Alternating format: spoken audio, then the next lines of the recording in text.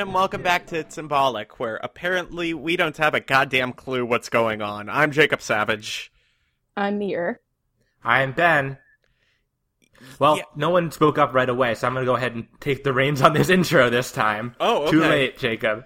You're, Snooze, you lose. Exactly. God, you just have like a proverbial gun pointed at my head. No, I gave it a beat, and no one stepped in. I figured if someone had something they were so eager to put out there, they would have done it. But, I gave it. You just have no I'm respect Ben. for comedic timing. No one said anything. Boom, jump in. And that's it. That's what I had. There you go. Jesus. God. Well, if I could just make this podcast an hour of confused silence, I probably would, given today's topic, the 1974 album The Lamb Lies Down on Broadway.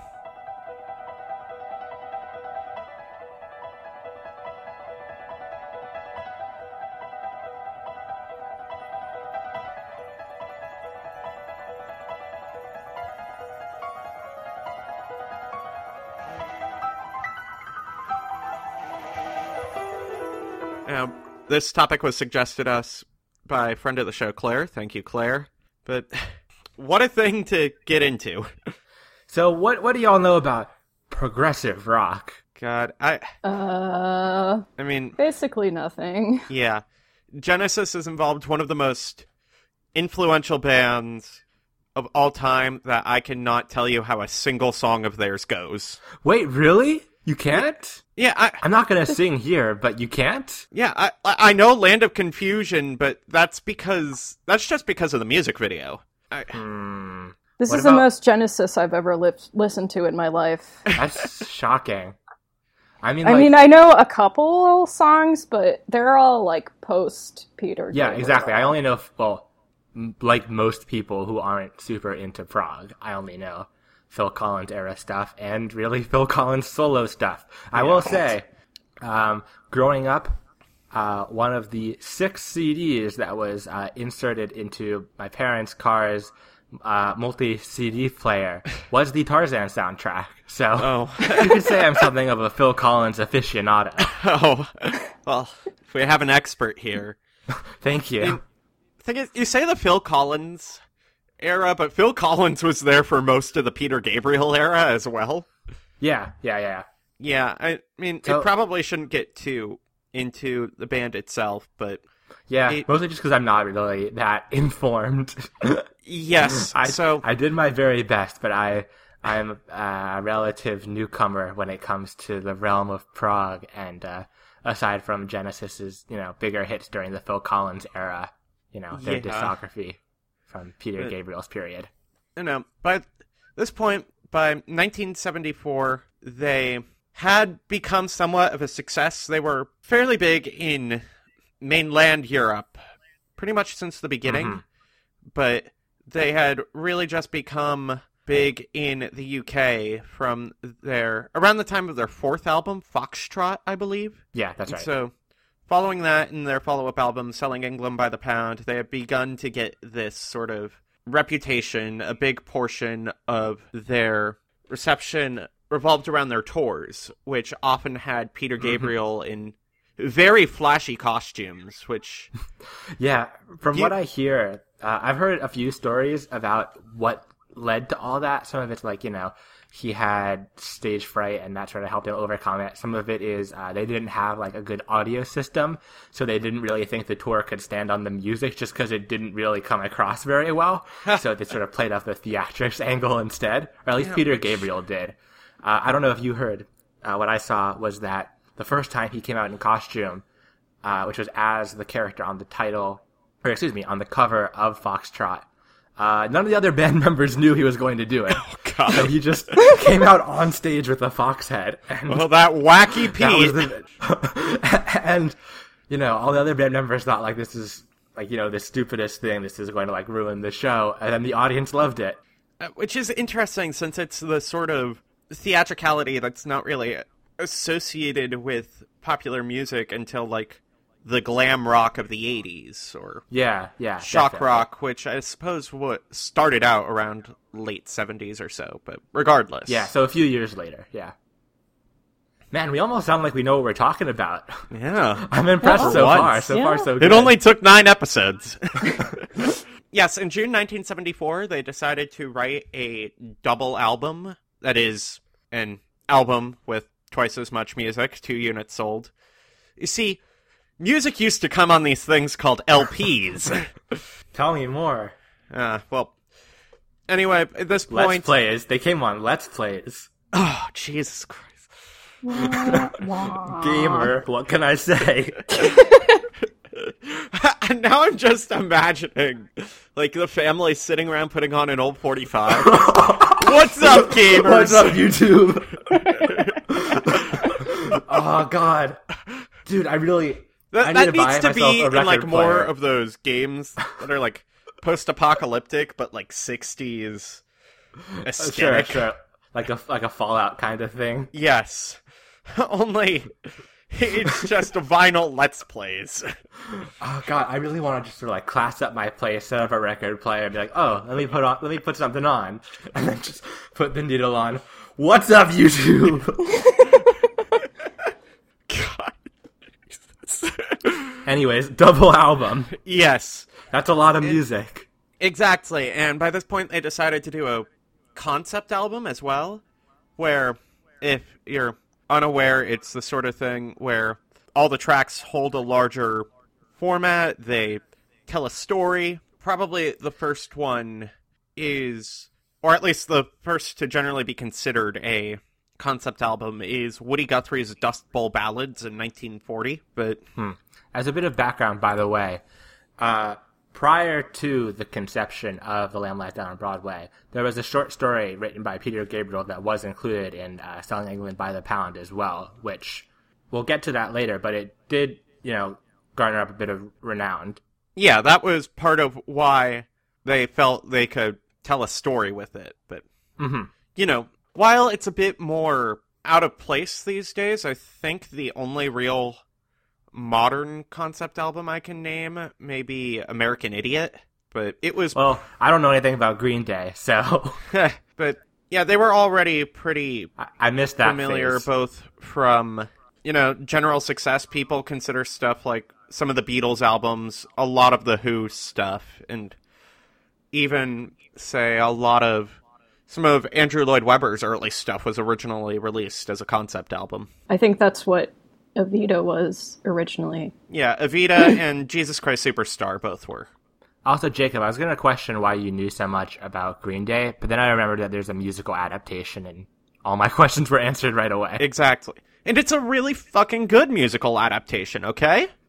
I believe you. But, yes, so... When it came to The Lamb Lies Down on Broadway, by this point, the band consisted of Peter Gabriel, Tony Banks, Mike Rutherford, Phil Collins, and Steve Hackett. So they booked 3 months in a former poorhouse where a lot of bands used to write albums, particularly Led Zeppelin.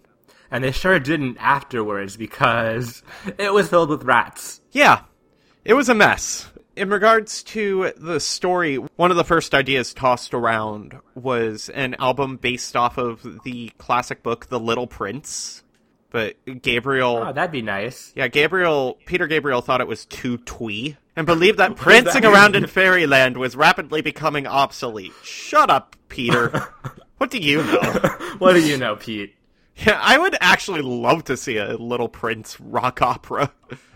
That would be really good. Yeah. Yes, Honestly. but instead, Peter Gabriel decided that, he would write the whole thing on his own, and cited a ton of influences. He cited West Side Story, the book Pilgrim's Progress, Carl Jung, the really weird Western film El Topo, which I'll tell you, once I found out that that was part of the inspiration, it explained everything about the album. Oh, were you familiar with this prior to researching this? Because I hadn't heard of the film at all until, El Topo? Yeah, I know El Topo. relation to this. I didn't know the album, but I know El Topo. Okay, huh. But, yes, so Peter Gabriel decided, he would write all the lyrics himself, because that would bring unity to all of the tracks, or whatever. Also, if I can jump in a bit here, my understanding was that from the very beginning, of the writing of this album, Peter Gabriel had an inkling that this would be his last stint with the band, because he had sort of garnered a reputation yes, he was due sort to of the live shows as the face of the band. Exactly. And that didn't really lead to, proper unity amongst the band members. Everyone was admittedly kind of sick of him by this point. For example, he refused some of the alterations that his bandmates suggested to the lyrics. And at one point he left because his wife was having problems with their firstborn. Another time he left in the middle of the writing to work on a screenplay with film producer William Friedkin, but it didn't work out. It was a week. It took him a week to go work on a screenplay and then come back to the band. I don't even know how that can happen in a week. Well, no, the thing was, it was a week, and then they realized that nothing was happening, and he came back. Quite a turnaround still. Yeah.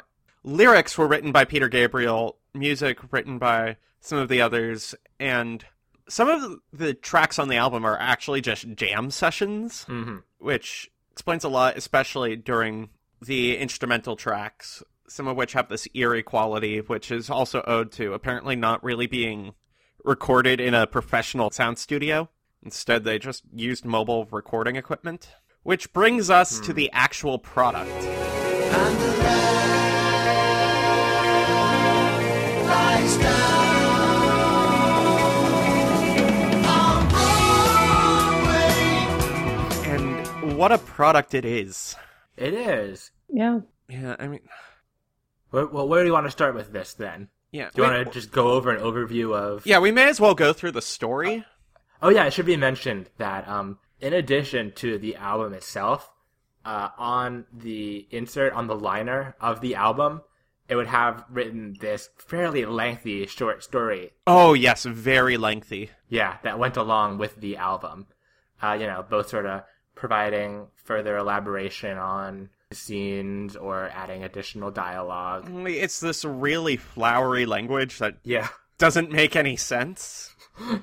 I feel like I tried reading it myself as well, and I feel like you sort of get the idea of what you're getting into when the first line is like, "Get your finger out of my eye," which is supposed to be some sort of weird, but like meta joke about you, like, opening the album cover and poking him in the eye while you do it. Yep. Keep your fingers out of my eye. While I write, I like to glance at the butterflies in glass that are all around the walls. The people in memory are pinned to events I can't recall too well, but I'm putting one down to watch them break up, decompose, and feed another sort of life. What does that mean? So the story itself revolves around a New York street punk named Rail who hates everything and is kind of a jackass, but that's standard for rock opera, so we let it slide. The very first thing we see is Rail goes around New York and sees a lamb lie down on Broadway, and that is all that we are certain of. We don't know why the lamb is there.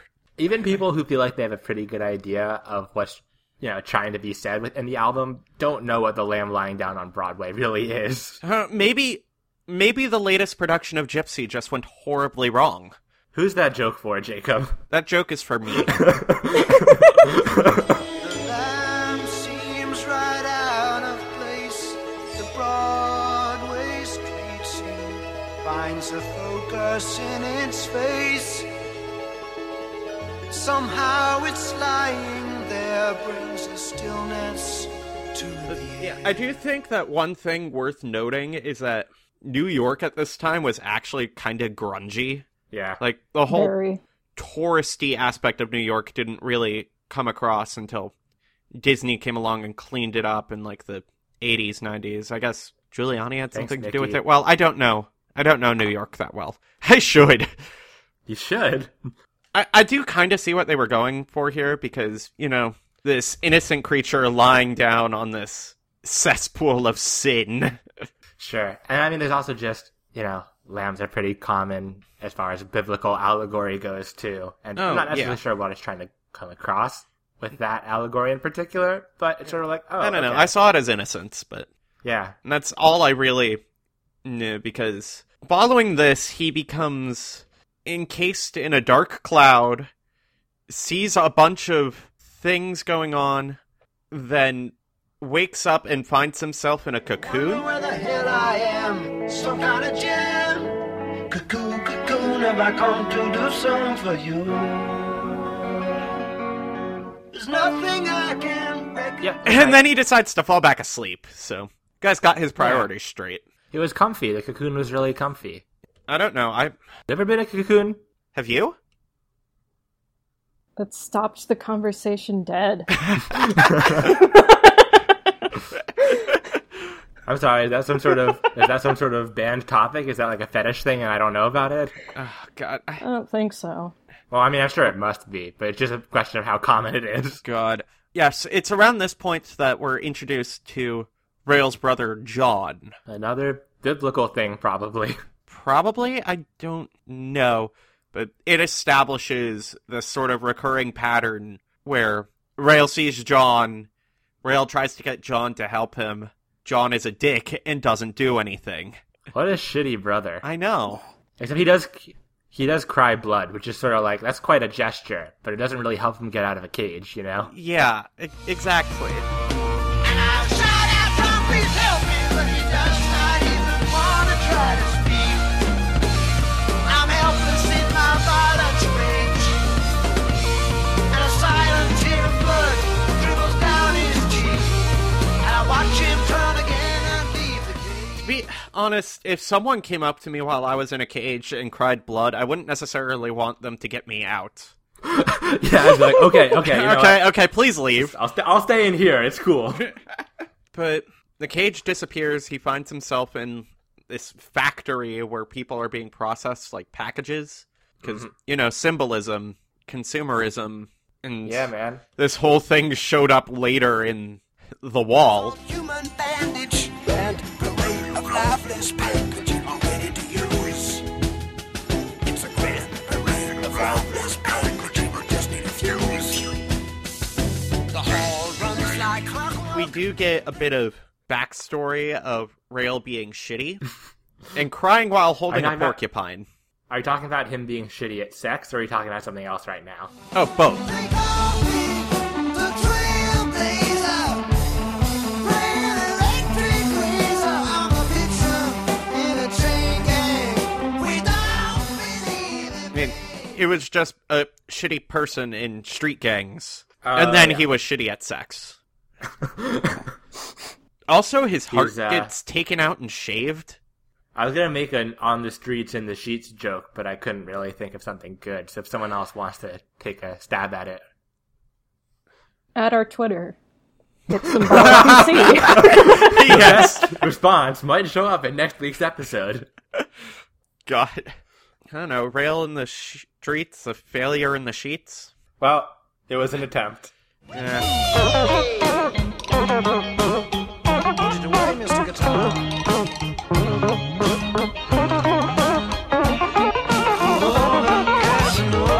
It's okay. I liked it, Jacob.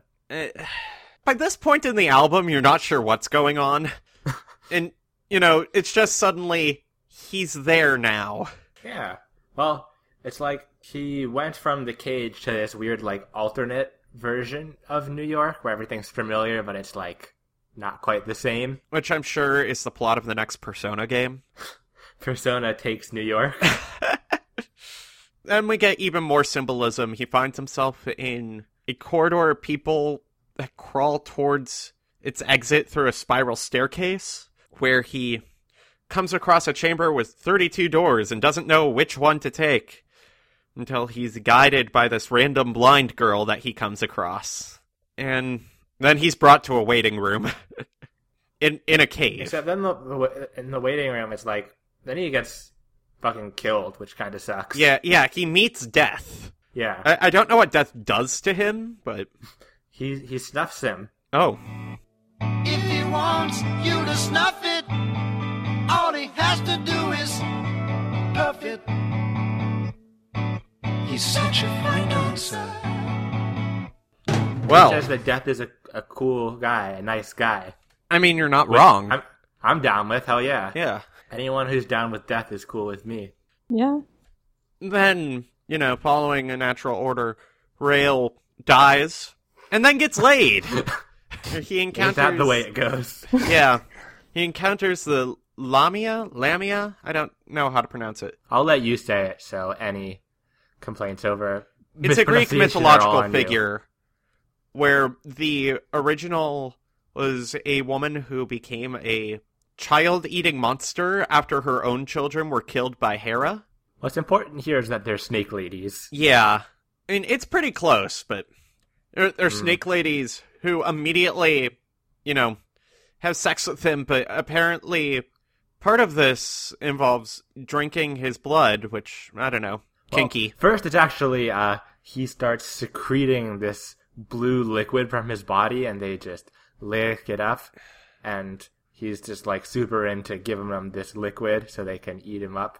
And then, as soon as they eat his blood, they just die. Yeah. I mean, isn't that how it goes? I hope not. Well, I hope that you don't find out. Jacob, don't go around killing snake ladies with your blood. That's rude.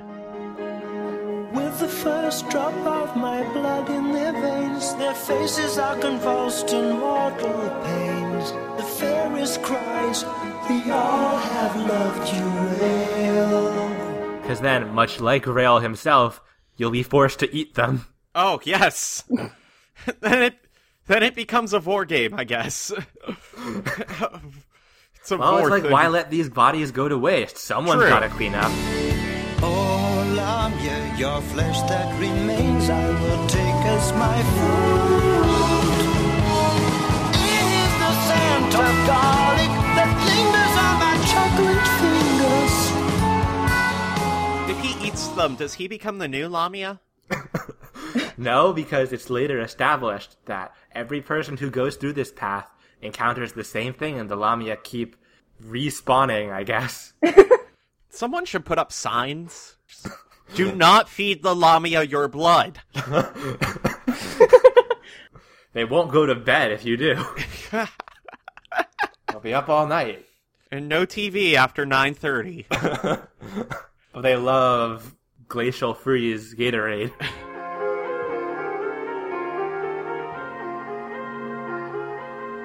So, to this point, probably one of the more iconic aspects of the album comes up.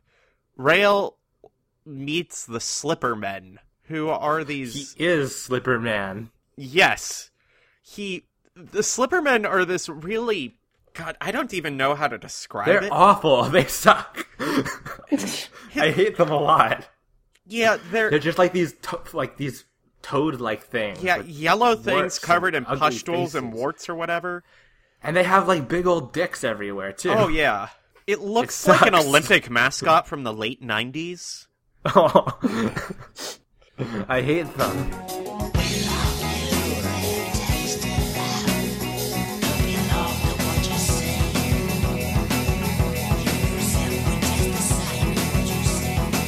And his brother's one, too, now. Yeah, now we just find John again. We don't know how John got here. He also got fucking ate up by some snake ladies, I guess. Yeah, but... What a sibling bonding experience. I guess? You saw the snake ladies, too? Wow. I feel so much closer to you now. Nice fucking gross frog dick you have, bro. Speaking of which, it's revealed that the way to become human again is to visit Dr. Diaper, which I did not realize that pronunciation until I said it out loud.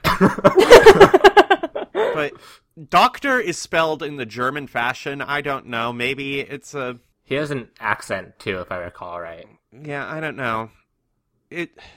Maybe it's Holocaust imagery. I don't know. I couldn't tell you. But it's revealed that the only way to become human again is to chop your dick off. Just get that dang thing out of there. Who Yeah. needs it? I mean, you saw what happened with the Lamia. It's not doing you any good. And No he's just, good apparently things fucking have awful come. at sex anyways, so it's just honestly, this thing does more harm than good. Just get it out of here. Exactly. Only then they decided to keep it around their necks. in a little capsule. It's Yeah. it's a souvenir. Which seems like it would become a raging fashion in the club scene. Holy shit, dude! Can you imagine how bumping the gay bar scene would be if like everyone just had these dick necklaces? That'd be crazy. Yeah. Forget wearing a cock ring. Yeah, around just your wear neck. your cock as a ring. Holy shit! Just here, let me show you what I can do with this. You Check give a this baby practical out. demonstration beforehand. Used to be a fucking nasty ass frog dude before I got this thing off. Yeah. But, immediately after they leave the doctor, Rail's container is stolen by a raven. Those nasty ravens just love to steal dicks. Yeah. And he immediately their decides favorite. he's gotta get it back. I mean, you were just in a hurry to get that thing chopped off, which was rude, by the way. He The needs to Slipper keep Man it. comes up and tells you about himself, and you immediately decide, nope, I am taking the most drastic action possible to become unlike you as quickly as possible. You could have at least waited for him to turn around. You hurt his feelings. Look, I mean, if I were one of those dudes, I'd be like, yeah, I get it. Yeah. No, I feel you, man. Right there with you. Rail decides he needs to get his penis back, which, you just got the thing chopped off. It's not going to serve any practical use. Just count your losses, buddy. Come on, it'd be such a great, what a great way to decorate, your shelf or, maybe your wall or something. It's a conversation What a piece. great conversation starter. Yeah. Yeah. Hey, Use it why as do you a have dick centerpiece. on your wall? Oh, well, that's quite a story. I'm just really down. kinky. Places the number into a tube. It's a yellow plastic shooby-doo. And so as any good brother would do, he then requests the help of John on his mission to rescue his penis. But John is just like, I don't want anything to do with that. I got mine, Yeah. Sucks to suck. Exactly. God, I said that without even realizing we were talking about penises. Looks like you won't be able to suck at all, bro. Oh. I don't know if self-fellatio was sort of the idea here, but I guess that's one use for it. Yeah. I don't know. You could, use it as a makeshift microphone. Sing Excuse into your me? dick. I don't know. Instead of a hairbrush. Oh no! Don't like that.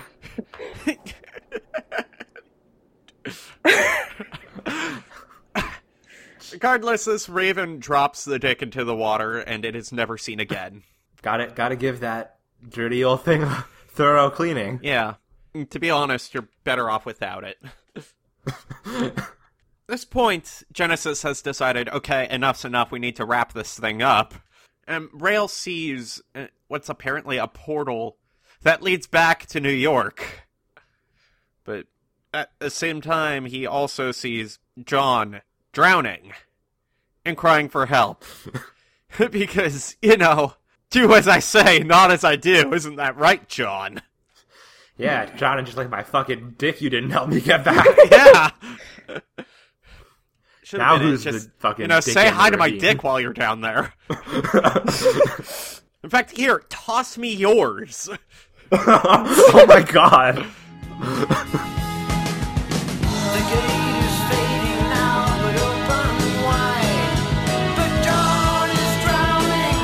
I must decide between the freedom I had and the rat race. I'll stay forever in this forsaken.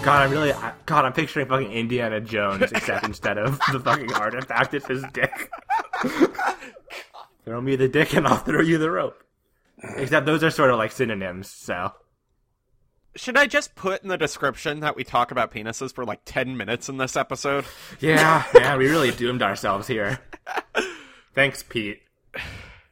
But yes, so Rail decides to be the better person and save John, and nearly drowns himself doing so. The way back to New York vanishes. Then, after John is rescued, they come to the bank, and Rail turns John's body over, but sees his own face instead of John's. Which, I don't fucking know. Hang on, John. We're out of this at last. Something's changed. That's not your face. It's mine. It's mine. People have theorized that John represents the good side of Rail, but John just abandoned this kid twice already.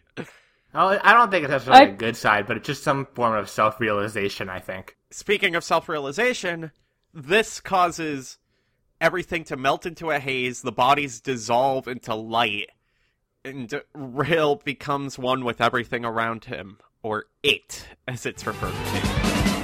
It is a jigsaw. It is purple haze. It never stays in one place, but it's not a passing phase. It is in the single. And that's The Lamb Lies Down on Broadway. You know, we never did find out what happened to that fucking lamb. But, there's more than just an album, you know. Oh, true. So, in turn, they had a tour where, you know, they played through the whole album. They presented it as a story. Very theatrical, a lot of costumes, as we've discussed with some of their earlier work. And yeah, so like it was a mess. For starters, it sounds like the fucking most cursed concert to ever have happened. I mean, speaking of rock operas, the only other one that I've heard of that's maybe this disastrous was The Wall. Well, I feel like that's probably the one that most people know about, period. Yeah, but, you know, for starters, they had to reschedule it because one of them, like, shattered a wine glass and tore the tendons in his hand. Yeah, And then the they guitarist, yeah. ended up playing... He thought he might not be able to play again. Like, period. Mm-hmm. And then I think they played in the US before the album was released there, so nobody knew what to expect. The tour mostly involved backdrops that showed a number of slides from 8 projectors and a laser lighting display, which, you know, seems very 80s for something in 1975, but... It was ahead of the game, man. And it never worked. Out of 105 performances, they say it only worked like 4 or 5 times. Yeah, so like it would freeze on a certain frame, so it would be like the whole thing is supposed to be in sync, obviously, with the music, and the projectors are supposed to be in sync with one another. So often the pictures will like line up or have some sort of relation, but instead you would have like pictures of New York that were supposed to only be there for the first song that were just there for the rest of it because it got stuck. No, they should have just had it like... I want slide projectors in the style of like those overhead projectors that they had in elementary school. So they have to... Peter Gabriel keeps having to like run up to them and like swap out the projector slides. Yeah. That'd be pretty good. I feel like he'd be up for the task, based off of everything I've heard. Yes. In turn, of course, Peter Gabriel played Rail and went batshit crazy, apparently. He surrounded himself with a spinning cone with images of snakes during the Lamia sequence. And most infamously, remember how disgusted we were by the Slipper Men? He dressed up as one. The costume is just so bad. I fucking hate it. He has, like, these balloons on his crotch, and it sucks a lot, and I hate it. It's not even functional. It's like, the whole thing behind it was, he was blind in it. He couldn't fucking see what was going on. He crawled out of a giant penis. Yeah, he crawled out of a giant... I don't know, maybe that's what this whole album is actually about. It was just about the penis. It is about the penis, but, and like, yeah, he couldn't even fucking sing in it for the most part. He had to like hold the microphone really close to the mouth, and it's like, it was just not good. And then for the castration, they fucking popped the balloons on his crotch. Oh, Jesus. Yeah. And I'm not sure if you heard, going back to some of the disasters that occurred with the cone that you had just mentioned, how there was a time where the microphone cord got stuck on the cone as it was rotating, and much like a snake, it would start to wrap around Peter Gabriel. Oh no. So he had to fucking spin around with the cone to prevent himself from getting fucking strangled by the microphone cord. Wee. That's just horrifying. What a way to go. Could you imagine if, like, the cone fucking lifted up and you're just a dead Peter Gabriel? Oh my god. Holy shit. That would be horrifying. We shouldn't be laughing. It would be horrifying, but it almost happened. Phil Collins actually said that the tour was the inspiration for Spinal Tap. God. He did describe it as very Spinal Tap, yes. Yeah. In the middle of it, Peter Gabriel just announced that he would leave once they were done. I remember, was it like at the second last show that he announced it or something? But then the last show just got canceled because they didn't sell enough tickets, so very unceremoniously that ended up being their last performance together. I don't know, I've seen differing accounts, but he said that he wanted to spend more time with his family, but then he launched a very successful solo career, so. Yeah. Also, it's worth mentioning that, like I said, how the last one sold out of tickets. This is not a particularly successful tour of theirs. Oh, yeah. For a few reasons, including just like the fact that they didn't, they were just playing this album. They didn't play the hits that people wanted to hear. And it was also just fucking, I don't think a lot of people got it. Yeah, and it put them like 200,000 pounds in debt. Yeah. The album opened to mixed reviews, even amongst the band. Among the members at the time, like, half of them love it, half of them hate it. Yeah, I was recently looking at an interview that came out during, like, the 2007 remaster of their discography. And for one thing, they have interviews for each of the albums. The one for this album is twice as long as the one for any of the other ones. Just for well, it's a double album. During... Well, yeah, that's true. But a lot of it's just them being like, yeah, I don't really know if, the story really stood on its own and, stuff like that. A lot of the band did not seem to be fans of Peter Gabriel's vision. Oh, yeah. And I don't think most of them know what that vision was. Oh, yeah, no, I'm sure to this day I don't think they know. Yeah, and he refuses to say. It tanked on the charts. It didn't really do well amongst critics at the time, but over time it became to be seen as one of the most influential works of progressive rock. Also, it's worth mentioning that, obviously, like we said, Peter Gabriel left the band after this to, spend some time with family and then eventually go on to a solo career, which means that following this album, you enter the much more successful Phil Collins era of Genesis. Yes, where he took over as the frontman. Yeah. Both Apparently... went on to massive success. Yes, yeah. Very much so. It's also sort of worth saying that from what I hear, starting from when Phil Collins became the frontman, they started leaning further and further away from prog, which, pretty much lines up with what I know, considering the Genesis songs I'm familiar with are much more on the pop side of things. Yeah. And obviously Phil Collins' solo stuff is much more on the pop side as well. Of course. Which is interesting given that Peter Gabriel's later stuff feels a bit more pop as well.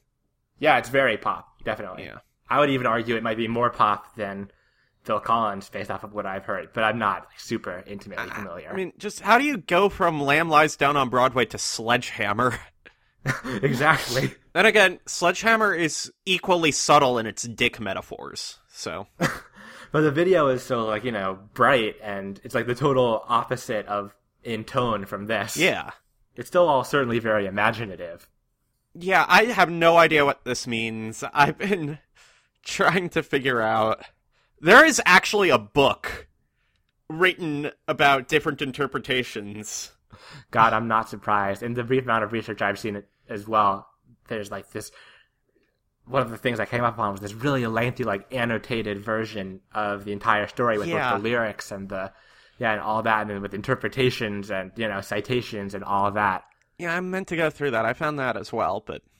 Yeah, there's a lot of allegory in it as well. Both, biblical allegory and then pop culture references, which are kind of a bit, esoteric at this point. Yeah. Because I'm not super intimately familiar with 70s, pop culture figures. To be fair, I used I followed along on Genius.com, which Right. is decent when they don't have their heads up their own asses about how much smarter they are than everyone else. Yeah, I did look at it on. I have to admit, like, the way that I listened to the album was I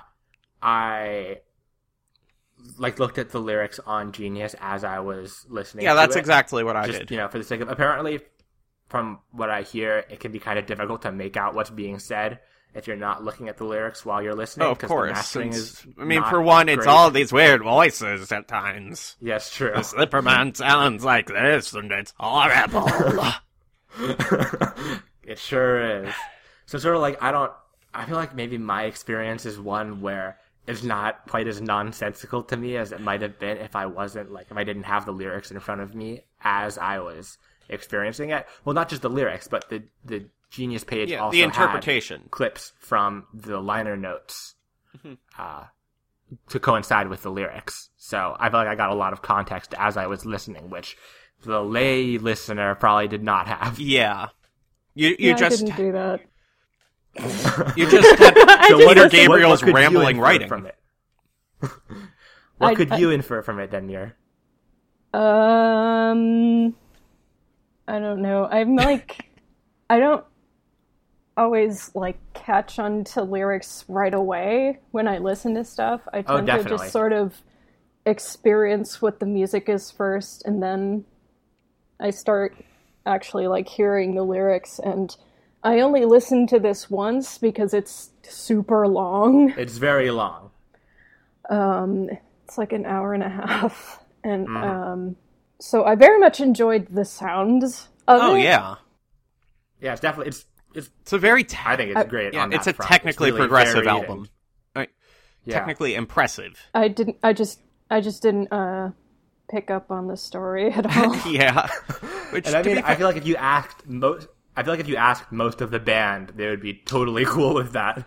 yeah. I mean, one of the few things that Peter Gabriel has stated is that it's about split personality, which is interesting with that ending that we discussed, where, is it Rael, is it Yeah. John? And I noticed as I was going through, it even switches between first and third person, even sometimes within the same song. Huh. Thinking about that makes sense. I don't know if I really picked up on that right away, but, you know. I mean, I don't know, maybe they just thought it sounded better at times, but... No, I mean, maybe, yeah. But from what I hear, he's pretty meticulous with his lyrics. No, so. True. From what I hear, there's certainly no lack of people making attempts to interpret the album. And even further than that, people trying to recreate the whole performance. Yeah. I didn't watch anything of it, but I've seen attempts to, like, recreate the full tour since it was never really officially recorded. No, there's bits and pieces of it that are available. There's Mostly no of full the recording. awful, awful Slipper Men. There's definitely photos of that laying around. But yeah, it's this group called The Musical Box, named after, I believe, a later one of their albums, or an earlier... It's another Genesis thing that they're named after. And so basically, yeah, they would recreate the show.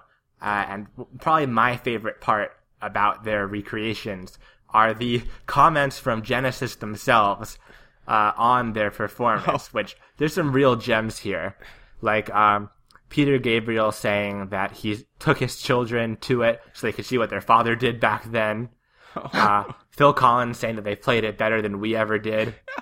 Let's see. Tony Banks saying, I have seen a video of them, and the guy who does Peter Gabriel is brilliant. I appreciate all these really good comments from them on it. Jeez. That's delightful. You know, And apparently, I think you'll they just might still take be- your children to it so you can see how much dicks you were surrounded by on stage. Oh god, I hadn't thought about how young they might have been. But yeah, I mean, apparently it seems like they still do the shows every now and again. So in addition to having it, Yeah. it's recorded and available on YouTube, but maybe you can go see it live someday too. I haven't I'm thought sure- about it, but it would make some sense that Genesis would get the sort of tribute bands that try to emulate them like the Beatles do. Yeah. And the thing about the album was, as I said, I was impressed. I liked the music, but I was so lost, not just by the story, but even now, I can't really recall how any of the tunes go. I think that's just sort of a byproduct of it being, like, long. Yeah. It's a lot to take Other in at than once. the On Broadway. Oh, yeah, there's a few callbacks to... Yeah. They're not callbacks because they're not their own, but there's a few direct references to other popular songs. Yeah. I know there's that. There's Raindrops Keep Falling on My Head. There's some other ones. Yeah. But, like, it's the I sort of don't thing know. where I feel like it's a lot I'm to talking take in and about, just... like, I understand. The thing is, whenever I try to recall a song from this, it just takes me a second and, oh, wait, that's from The Wall, or, oh, wait, that's from Tommy. And then I wish I was listening to Tommy, because I really liked Tommy, but that's beside the point. The thing is, I'm approaching it, like, 40 years after, where everything that this album did has been recreated or redone in some way. So I understand that my interpretation has been somewhat lost amongst all of the imitations and follow-ups. Yeah, I think that's definitely fair. And it feels like the sort of thing where I can't really... It's not the sort of thing I can really parse on one listen, you know? It's the sort of thing where I feel like I'd be able to better appreciate the individual works, and in turn... Well, so I'm kind of conflicted, because there's this divide among the band members in the interviews I saw on whether each individual piece should stand on its own, or if it should be, you know, this whole long thing that you listen to in one session. Oh, of course. Because some of the other band members I saw were like, you know, the music is good, but none of it really stands on its own necessarily. Whereas with Peter Gabriel, you know, it's conceived as just one continuous concept album. Yeah, precisely. There's very few clear cuts between songs. Or, Yeah. well, no, you can So, tell when they it's end, but it just immediately picks up with a similar motif. I mean, I think that there's a good amount of variety and differentiation, but like I said, just going back, it's just a lot to take in. Yeah.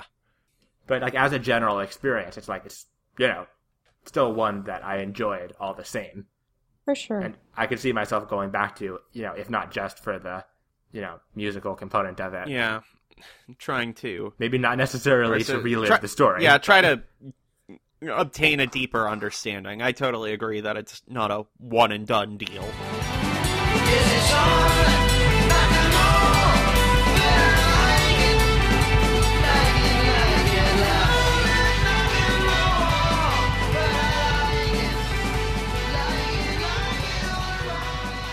I don't know. Any last penis jokes for the road, or... I like to keep things classy here, so All right. I'll abstain. Of course. And we're always classy here. And thank you for paying attention to how classy we are. You can, if you have a... It's hard to ignore. Yes. If you have a suggestion for something for us to cover, you can reach us on Twitter at itsymbolicpc or through email at itssymbolicpodcast@gmail.com. We are also on Instagram at itsymbolicpodcast if you are looking for visual aids. And you can see just how disgusting the Slipper Men truly are.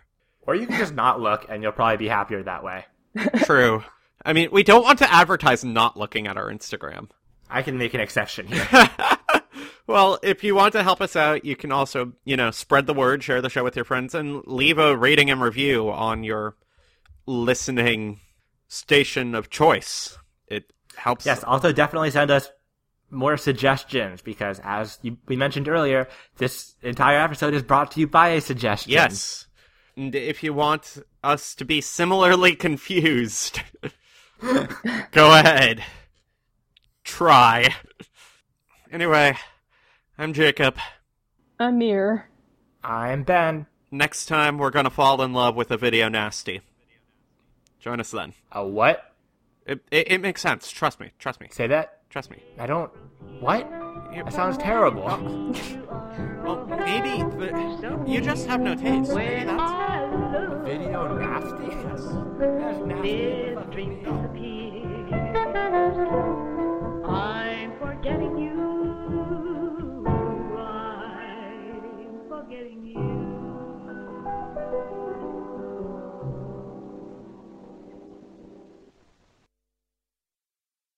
Ba-ba-dee-ba.